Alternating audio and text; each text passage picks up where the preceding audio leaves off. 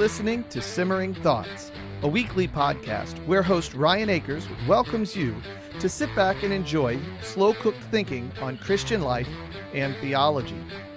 Our anthropology series continues this week as Ryan is joined by Colleen Sharp of the Theology Gals podcast as we continue our conversation about man being created both male and female and how that works out in the home and in society and in the church. Before we begin that discussion, you have just enough time to grab your Bible, find yourself a comfortable chair, maybe even something to drink, and enjoy this episode of Simmering Thoughts.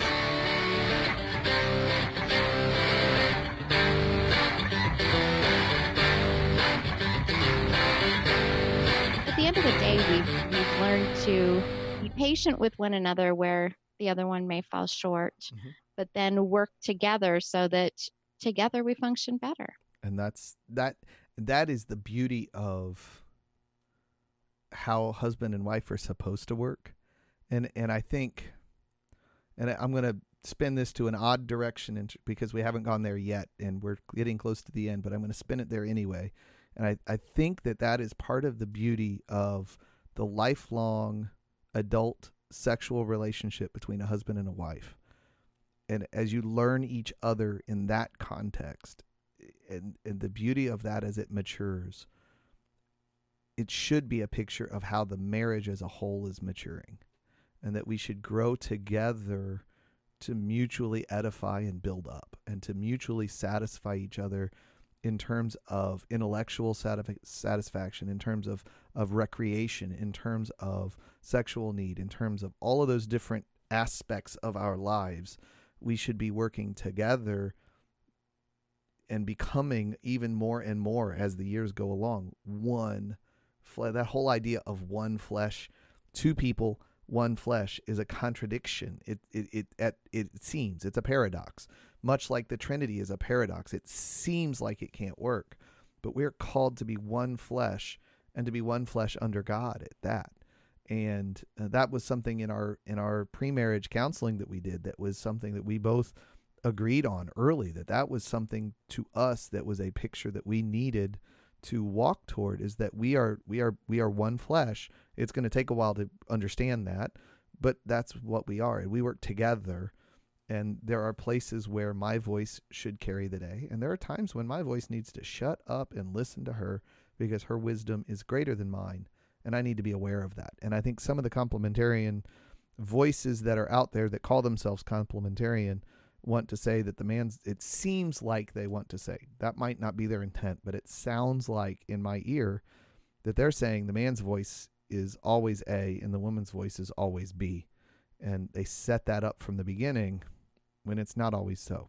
I think that's exactly what they're saying. And they use the passage that, about Eve being deceived. Yes. And they say, see, all women are always deceived. I mean, they don't say it right out like that, but I've you get heard the it idea. Actually that outright. All women are emotional and they don't think with logic and they're not rational and they're easily deceived. I have actually heard that. I've read it as a teaching in a book, and I just about hit the ceiling and when I did. That's just, okay. Anyone who knows men and women in life know that there are men that are sometimes foolish. Yes, and sometimes. There's a woman over there being wise. So that tells you that it just does not work across the board. Read the book of Proverbs and show me a spot where they talk about the one who is always wise as a man. What is it? Look and watch the foolish man and learn from him. What does he do? Well, he's emotional. He sees what he thinks he wants and he chases it. That's being emotional. That's not being rational. That's not being, and we're not even called to be rational. We're not called to be emotional. We're called to be God honoring. Those are three very different things. And I see that on Twitter quite a bit, that, you're just being an emotional. They won't say it about a male theologian, but they'll say it about the female theologian, that you're just being emotional about something. Well, I get emotional on Twitter quite regularly. Anybody who follows my feed, I speak generally very gently, but there are times when I will put a stake in the sand and hold my ground. I don't do it as a reaction. I do it as, this is the place where I'm standing and I'm not moving because this is the ground. And I will get heated at times, but I only do it at times, and I only do it when I feel like something important needs to be held up. And this is one of those places that I actually have had several times that I've stuck the stake in the ground, and I've earned blocks because of it, because they just didn't like what I had to say. And, it's not a place this isn't a place where we can afford to be reactionary. We need to figure out where the center is that we can hold. What is the boundary we can hold? And if somebody tries to move us outside of that, we have to say, no, I can't go there. And there are some in the complementarian camp that want me to go further than I think Scripture allows us to do. And they do it in a way that is condescending at times. And that whole idea of women are emotional and men are rational is just abject bunk. It's terrible. And it's speaking in such a generalization, but it's using a generalization to be dismissive. There's a difference between a generalization that is descriptive and one that is dismissive. And if you're using a generalization as dismissive, in my mind, that is really, really getting close to some commandment violations. That's a great description. I love what you said there. That's a good way to think of it. And I think at the end of the day, what I think is so necessary is wisdom. And I think sometimes we forget about wisdom. Yes. In what we say and how we approach these things. That's one of the things as a teacher and my parents being teachers that they taught me, is as you respond, what's the reaction that you want from your words? And are your words targeted to get the reaction that you want your words to get? And there are some who, especially online, and it's on all the different platforms, so I'm not picking on Twitter. That's just where I spend most of my time. But there are a lot of folks who don't care what reaction they get. They just want to say what they think is the truth. But a truth spoken with no aim is never going to accomplish any change of opinion. If you ready, fire, aim, no matter how truthful you are, you're going to fall on deaf ears at some point, and they're just not going to listen because you're hitting the wrong target. If you want to change someone's mind, you have to speak in a way that they are able to hear you. Argue from their point of view and walk them to yours. Don't just stand on the far corner of the field and yell at them, because it doesn't do any. And if you shoot from far away, you're more likely to miss anyway. And so, that idea of use your words to target a thought and direct a thinking a new way. And I think so often we fail that. And that's a different discussion, different podcast episode, but it's related to how we interact in and around, especially male-female dynamic in society. We mentioned, I don't know if it'll end up in the final edit or not. So those of you who hear this sentence, it might end up in the final edit, might not. But we mentioned earlier the Amy Bird book from, I think it was summer 2018. It was called Why Can't We Be Friends?, where she looked at male-female friendships.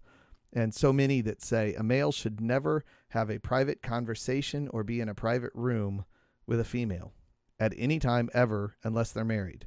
And that just strikes me as absolutely ludicrous. My dad, for really good reasons, taught me that rule as a teacher. And as a teacher, 99.2% of the time, that is true. But there are times when I cannot do that. Now, do I meet in a room that has no windows and has no ability for somebody to see me while the interaction's going on?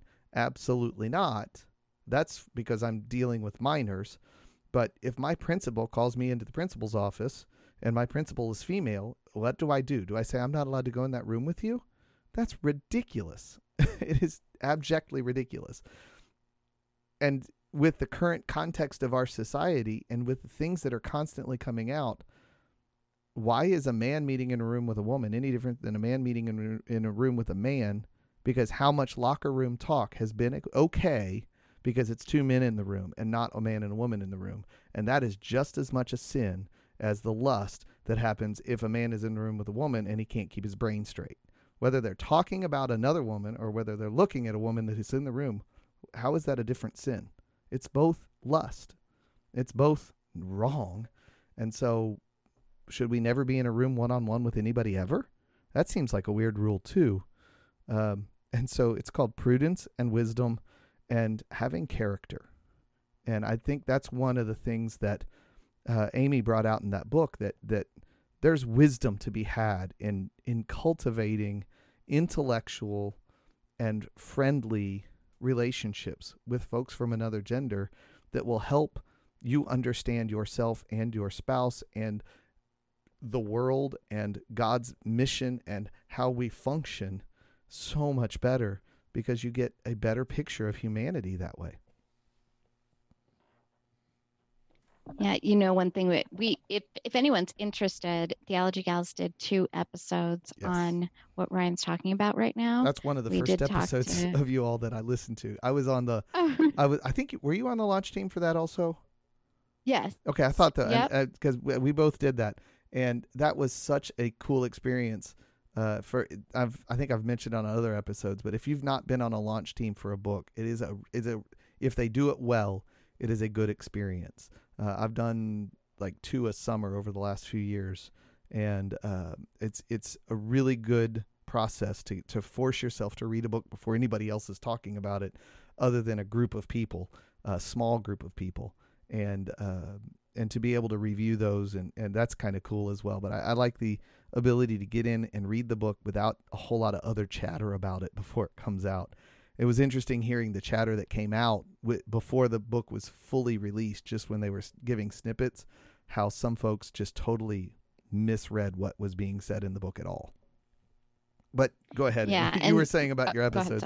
Oh, I was just going to say, we did 2 episodes if anyone's interested. One of them, I don't remember the exact titles, but one of them has to do with can Christian men and women be friends? And then we did our interview with Amy Bird. So we did 2 separate things. But, Ryan, you work with mainly women. Yes. And so I'm sure that you have women that you work with that you consider friends. Yes. You don't say, only talk about what is absolutely necessary and only if other people are around. Yeah. And I'm sure that you're respectful of them and you only behave appropriately and whatnot. And, and I had told a story about, because my husband and I, when we got married, we had this rule: we don't, go out with people of the opposite sex. And, my parents actually met working for Billy Graham. So we're like, we'll adopt the Billy Graham rule.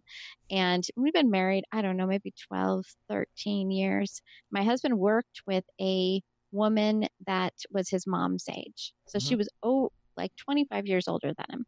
And they were at a training session in another state. And he called me and he said, "You don't mind if I go out to dinner with her, right?" And I'm like, "No, I don't mind." I mean, she was like a mom to him. Most of the time, if they ate lunch together or something, it was her talking about her grandkids the whole time, Yep. And it really made me rethink that this is another thing in which wisdom is necessary. It's very different for him to go and have dinner, but if you have this very black and white that it can never happen, absolutely never happen, and there's, we're really leaving wisdom completely out. Well, and it makes me think of what is it Paul says about the law? If it wasn't for the law, I wouldn't know my sin. So I'm going to write this new law that says, because of my lust, I'm going to not do this. What's it going to cause you to do? I mean, we have wet paint syndrome as humans. We see a sign that says wet paint. What are we going to do? We're going to test it. So we draw this line that says, do not lust after your coworkers. And we keep talking about it, and we keep coming up with this rule. What are we going to do? We're going to build the very thing we're trying to avoid. Let's talk about, hey, you know what? That coworker of yours, they have the image of God in them. And if you seek to steal their sexuality from them by you lusting after them, you're stealing from their soul. All right, let's talk about that. Now I'm stepping on their image of God because I can't respect them. That's my problem. That's not her problem. That's my sin. And that's something that I've learned in watching other teachers has taught me that more than anything else. And the character of a person, of how they handle those types of moments. And I've got former students of mine that are fellow teachers. These are students that I started teaching when they were, and one of them she was my student when she was in 8th grade, and she's now She's a musician. She's one of my former students. She's teaching 4th grade. She used to be one of our music teachers. We are colleagues, not just coworkers, but colleagues. And we talk about all sorts of stuff, but I don't think we've ever talked about anything. There's never been a comment that would even bring you to that. And at the same time, because we deal with music, she was actually, I hired her as a staff member for the marching band. And we're sitting there talking about body type, and we have to talk about how kids use their bodies and how they move, and where your center of gravity is, and what is it that we're going to do to help that kid come over this problem. She's 27, 28 now, and I could watch her walk and this happened a couple years ago. She walked past the door outside, but because I've seen her as a student and had to coach her through marching band for 5 years, I know how she walks because I taught her how to march. And so I learned that. And so I see her walk across. I couldn't see who it was except for a shadow, but I knew who it was because she's a former student of mine, and that burned in my memory bank from teaching all these kids. And I can do that with most of my students because it's a skill that you have to have as a marching band director to know your kids and to know how they move and to be able to coach them to physically move better. What do you do if you're a massage therapist? What do you do if you're a physical therapist, a chiropractor, a doctor? Is a doctor a dentist? What are they going to do? Are they going to only accept patients from the same gender? I mean, that's difficult. And even then, that's still not a solution, because if you think about it, and if you've listened to Rachel Denhollander and the entire story of that, Dr. Nasser always had somebody in the room. Sometimes even the parents were in the room, and he was still doing stupid stuff, vile, stupid stuff. And so where's the protection even in that? You can still be a sinful jerk with the Billy Graham rule perfectly in order, and you can still be a total jerk. You know what? I will tell you that we know people that were the most strict about the Billy Graham rule, because no one knew who Pence was back when we were getting married. But they were the most strict of anybody I knew, and one of them had an affair. Yep. And I think if you put so much weight on these boundaries protecting you, and you're not dealing with how about my thoughts and the way I behave towards another person, and and I think we're placing the emphasis in the wrong place. I think you're exactly correct, and that made me think of, and I actually have a copy of it sitting next to me, another book that I was on the launch team this summer was Hannah Anderson's All That's Good. And she took Philippians 4, 8, and 9 and took each of the think on these things, the whole list of that. Each chapter is one of those, and it is a fabulous book. She was on one of the episodes last fall. Yeah. And that book combined with the Amy Bird book is just beautiful. And they came out right about the same time. And that, one of them is saying, train your mind to look and think the way God has trained you to think. And the other was saying, as you develop that thinking, this is a way to apply it to relationships.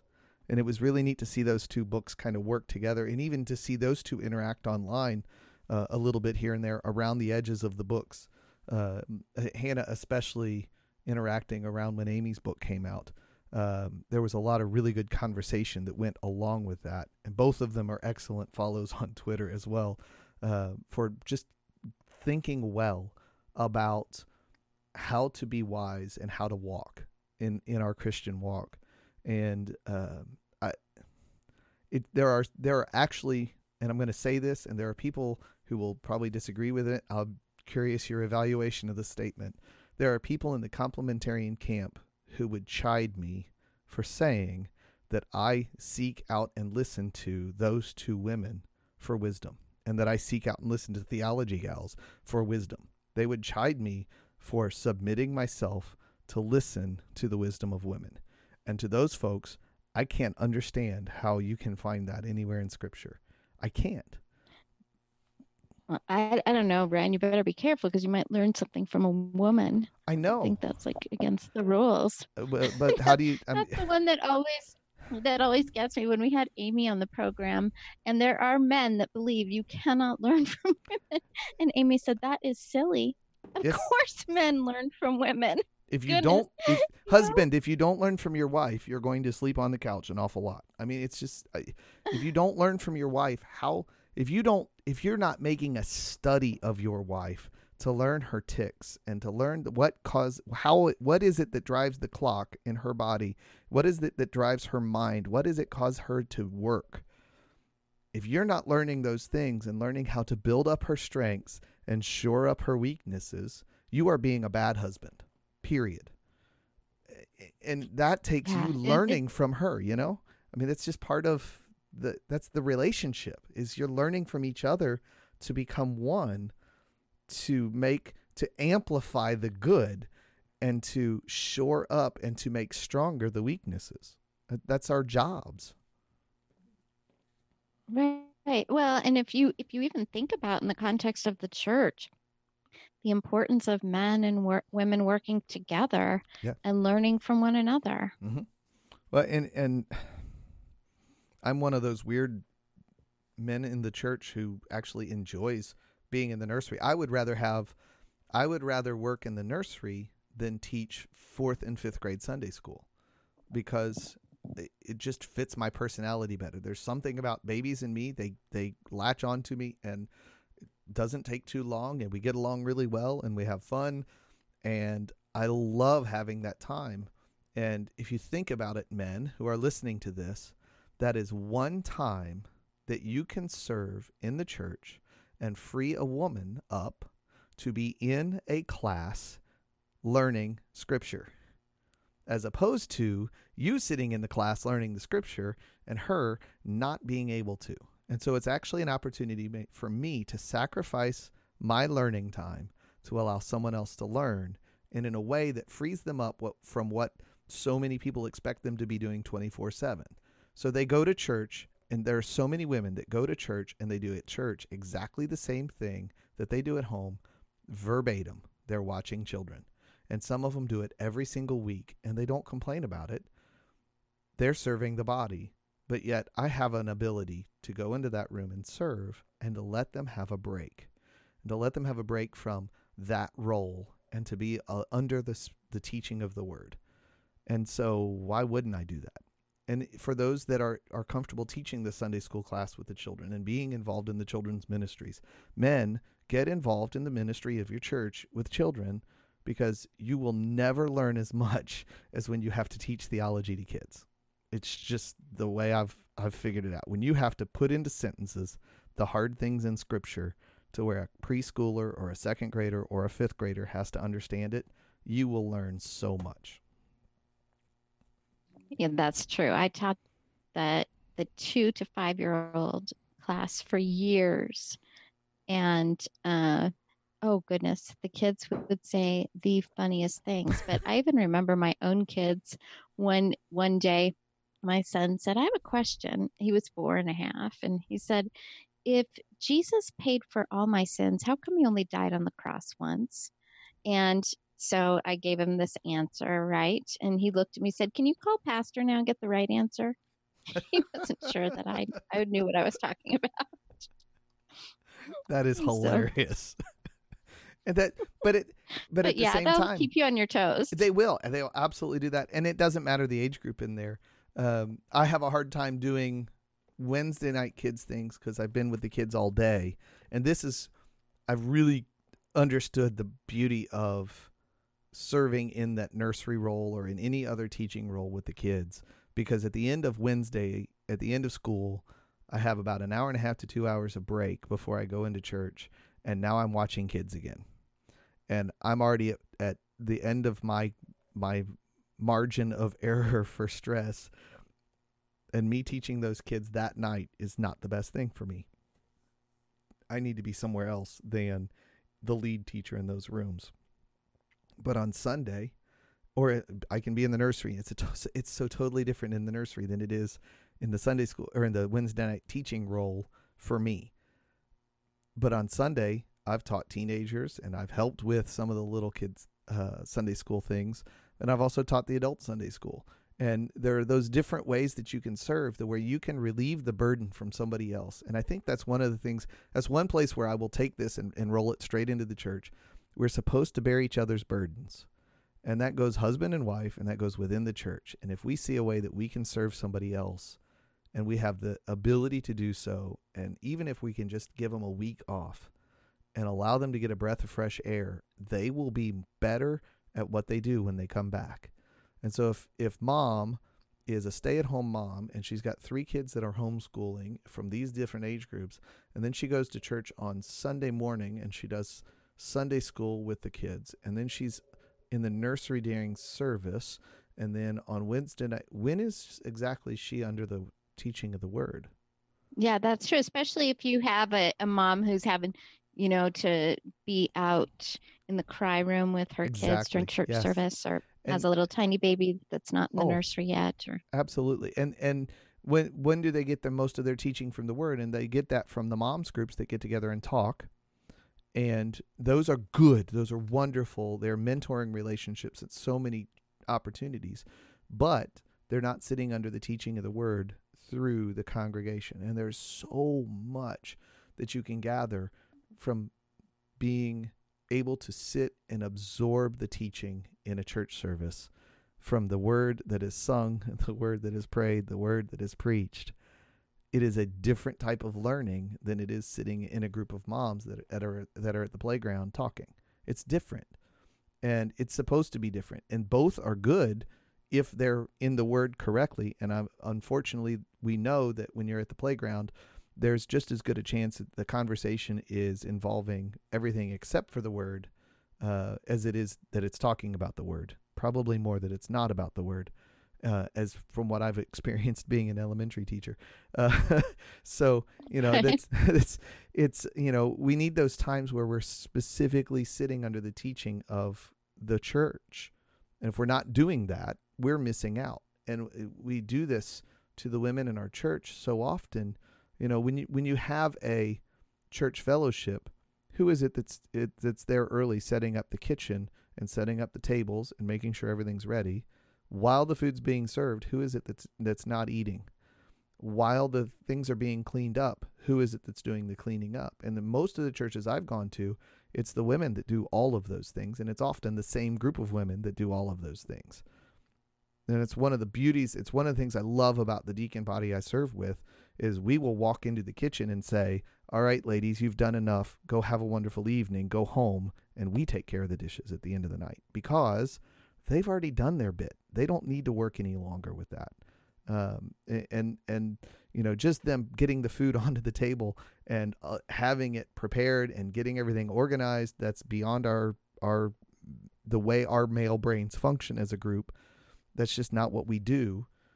But we can clean, and we can do that, and we can be a blessing to them and serve them in a way that's meaningful and that will give them rest and allow them to rest and be, part of the body at those fellowship times instead of being servants of the body at that point. We're called deacons, right? We're supposed to serve the body. And so that's one of the ways we can do that. And it's not something that most men think about. And it's something that I've seen unique in my church. I don't know if it happens at your church that way, but a lot of the churches where I was growing up and the different places I've visited, it's a pattern I've noticed that usually it's the same people that are doing all those tasks. I think that's pretty common, actually. That the men kick everybody out and take care of it, or that the women do everything? The common that the women that the women do everything. And it's it's like my husband and I have a thing that, a lot of times we'd like to have people over on Sunday after church. And my husband, he's getting better, but he's not the cook in our house. I'll just say that. So, I like to cook, and I do a lot of the prepping for it, so that I don't even have to do that much on Sundays, but it does require some work. And if you look at when the kids were young, I was, getting them ready to go and stuff like that. And so on Sundays, he always, took care of all the cleaning. of the dishes Mm-hmm. and whatnot. And that's just the way that we did it. Yeah. And that was such, I didn't have to worry about that too, It, when that's I where was you doing can everything else. yeah, well, you can serve your mate, it's an opportunity to, yeah, it's not my best thing, but I'm going to do it anyway because it allows you to get a breath and to be okay with that. Right. And that's part of the reason I really enjoy having afternoons with my son and goofing off with him for a little while. And not every day do we even goof off. Sometimes we come home and I take a nap while he reads a book or he's watching PBS with whatever happens to be on, which he doesn't really do very well. He tends to have the TV on while he's reading a book, or playing with his toys or whatever. He's definitely just like his dad in terms of never doing only one thing. And so, but we enjoy that time and we get to spend time in the same room together. And that is a time that my wife doesn't have to. And so when she comes home, she can have an hour, just her time if she needs it. And that's okay. And then when she's had a chance to decompress from the day, then we go about our day. I've already had my chance to decompress. We've been doing that since we got home. Okay, fine. Take your time. And, for her to cook on a weeknight is ridiculous because she gets out of school and she might be able to leave school by 4:00. And that means she's home at 5:00. If she's the only cook, we're not eating till 7:30 most of the time because there's just too much to do. And so, I actually enjoy cooking. I'm reasonably good at it. In fact, when most of the things that are done on the top of the stove, I'm a better cook than she is. Anything that goes in the oven, she's usually better cook than I am. She's a baker. And so we've figured that out about ourselves as we went through the early years of our marriage, that I'm the better cook and she's the better baker, and it just works. And, there's sometimes I get home and I'm just too tired to cook.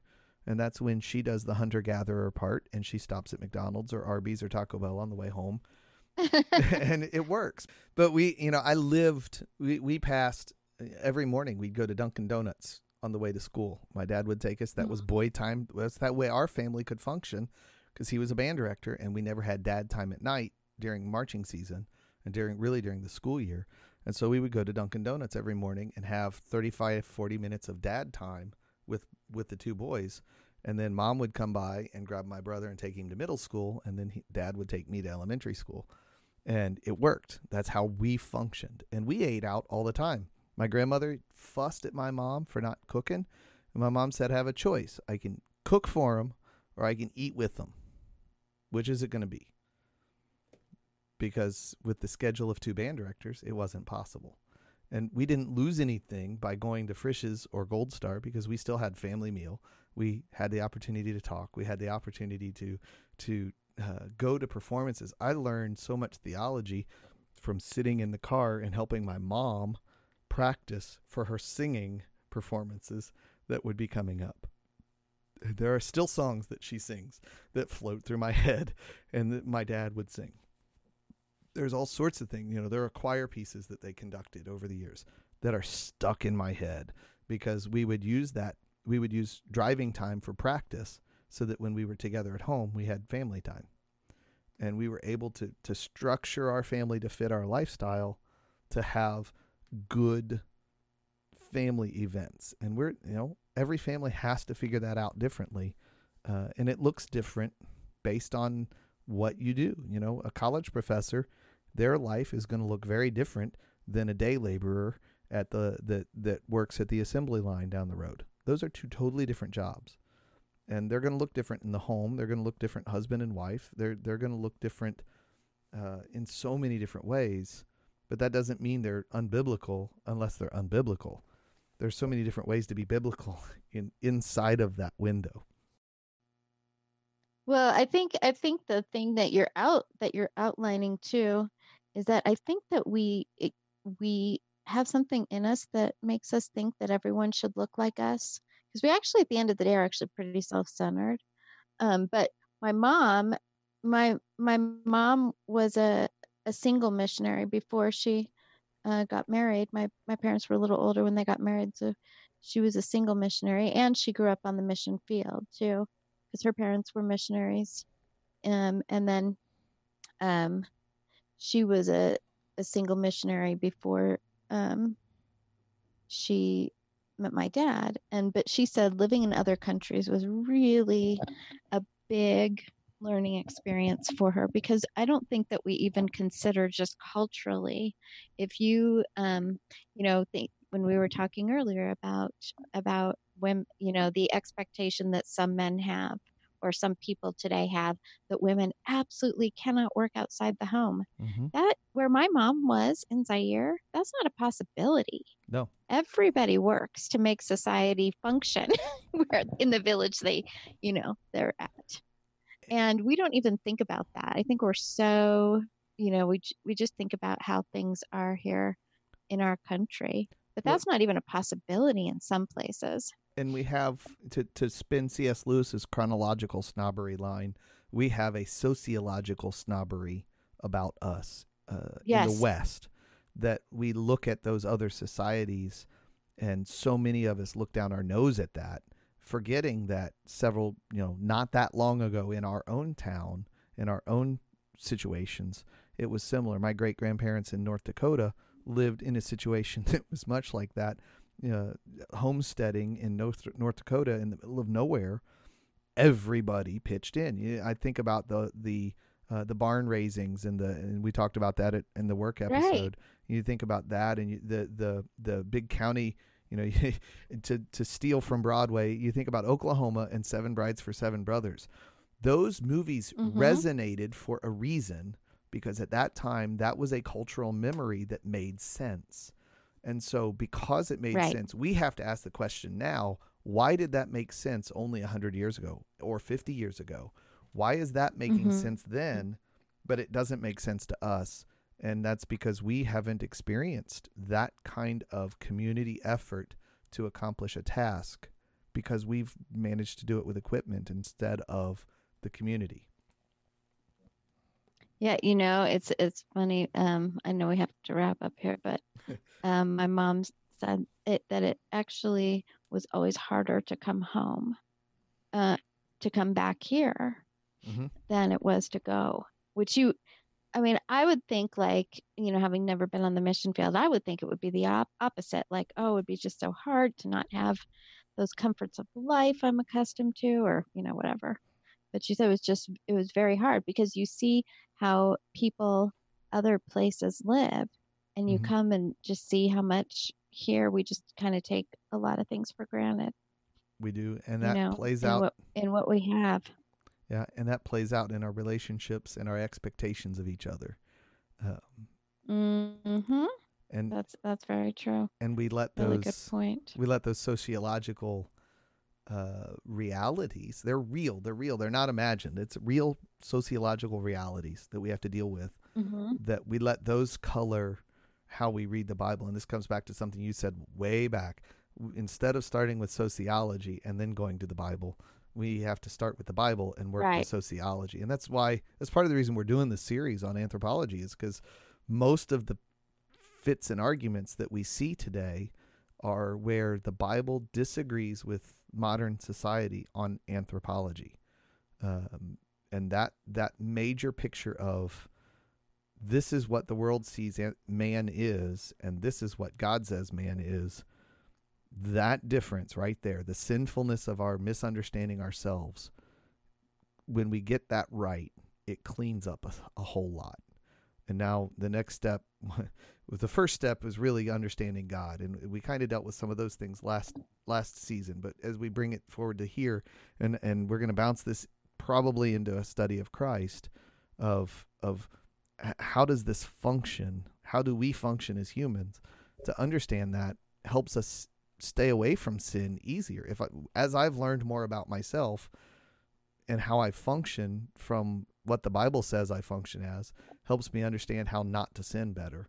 When I try to do it society's way, I end up sinning more. Yep. So, these are good things, I think, to think through. They absolutely and I think it's helpful to discuss them and get other people to think about some of these things too. Yep. We have gone a lot of different directions with this episode, not necessarily sticking to what we started with, but that's okay, because it has been really revolving around that same topic, and how that, there's spiders that go out from male and female, being created male and female, and how that functions, that go into all sorts of different directions. And we've actually gone enough that I think this is probably going to be 2 episodes, and that's not a problem. That actually helps me with the schedule. It's awesome. But as we do close up, I want to thank you for being on and coming on, and the support that you've given me as a podcaster.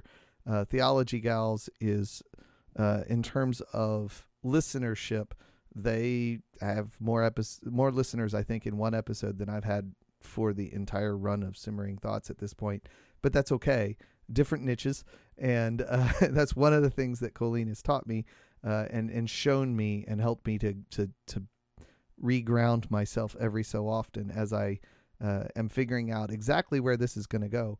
But a whole lot of support that she's given me. I want to thank her for that, and also for being on today and being able to talk through these interesting conversations, and encourage everybody to go listen to the podcast, the Theology Gals podcast.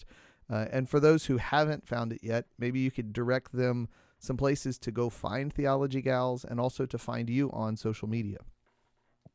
Yeah, so theologygals.com, you can find us there, and we're pretty much on any podcast app you have, iTunes, Spotify, whatever you use. And then also, if you're a woman, you can join our Facebook group, and we have a Facebook page with just Theology Gals, and you can come like us and follow us there if you're a man or a woman. But only women can join our Facebook group. We have a Facebook group with we're getting close to the 5,000 number.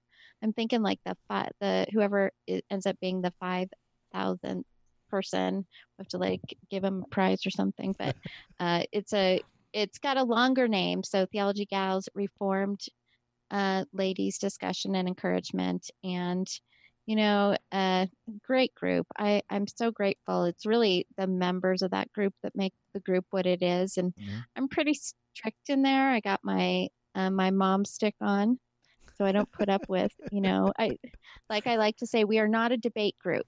So yes. I get kind of shoo people away when they want to start debating. I'm like, you can debate so many places on the internet. This isn't one. Yep. We really want to focus on encouragement and discussion, edifying discussions. Makes me think, when you were talking earlier about what your parents had taught you, Ryan, about, when you're discussing things, it reminded me of what I taught my own kids, where when they would say something, since you can imagine 4 boys that are close together that I'm raising them, sometimes they would, one of them would say something they shouldn't say to their brother. And I'd say, well, why did you say that? And they'd say, but it's true. And I'm like, well, I don't care if it's true, so your brother gained a little bit of weight. It's not helpful to say, boy, you're getting fat. I mean, I don't care if it's true. It's just it's not helpful. It's not kind. It's not fruitful. What's going to come of this? And, and I hope for that in the group too, that it's fruitful, that the conversations are fruitful. And we see so much ugly all over, in Christian circles, some of the ugliest stuff. Oh my goodness, yes. Among Christians, actually. And so I try to stay away from that and really try to have fruitful, encouraging conversations. So that's what we're about. Yeah, it's amazing to see the difference between truth and wisdom when you really start digging into the Word. That may be an episode down the line. But the difference between what is true and what is wise to be said. And we are called to speak. Yes. We're called to speak truthfully, but we're called to speak with wisdom. And those are 2 very different topics. Mm-hmm. And I think this is actually, and I've said it on Twitter a couple of times, I think I had a tweet recently because of a situation where I think people were saying things that were true, but I really didn't think they were necessary or wise at the time. And, and I said, I think it's a good time for a reminder. Just because something is true doesn't mean you have to say it out loud or write it on Twitter. And I think that's it. We don't always have. I have a friend who says that she's kind of learned to, when she feels strongly about something and wants to respond, that she actually makes herself wait a few minutes. Yep. There's a famous musician quote. It's usually attributed to Beethoven, I've seen it attributed to a lot of other people, and there's variations on it that you'll hear in different contexts. In the jazz idiom, they tend to say the right note played at the wrong time is a wrong note. The wrong note played at the right time can sometimes be the right note. In the classical idiom, it's just the right note at the wrong time is a wrong note. And the wrong note at the right time is still a wrong note. You have to play the right note at the right time to be the right note. And so as we speak to each other, we can say the right thing at the wrong time, or we can say the wrong thing at the right time. It's when we get those things lined up that we're able to edify each other. Wow, that's a really good analogy. I never thought, I mean, I know the quote, or at least that quote or one similar that you're saying, and that really does fit with what we're saying. Yeah. and it so fits into how we treat each other, in how my wife and I take how our relationship works and deal with somebody else as we're mentoring another couple, as we're being coached by another couple, as we're being mentored by another couple, whatever it happens to be. If we speak it the wrong way, it's not going to be heard. If we speak it at the wrong time, it's not going to be heard. It's useless. And so we have to match our words to the moment. And that's kind of what Simmering Thoughts is kind of about. That's slowing down and not being in a rush to think about what we say before we say it. And understanding that we're working together as Christians to live up to Christ's example and calling.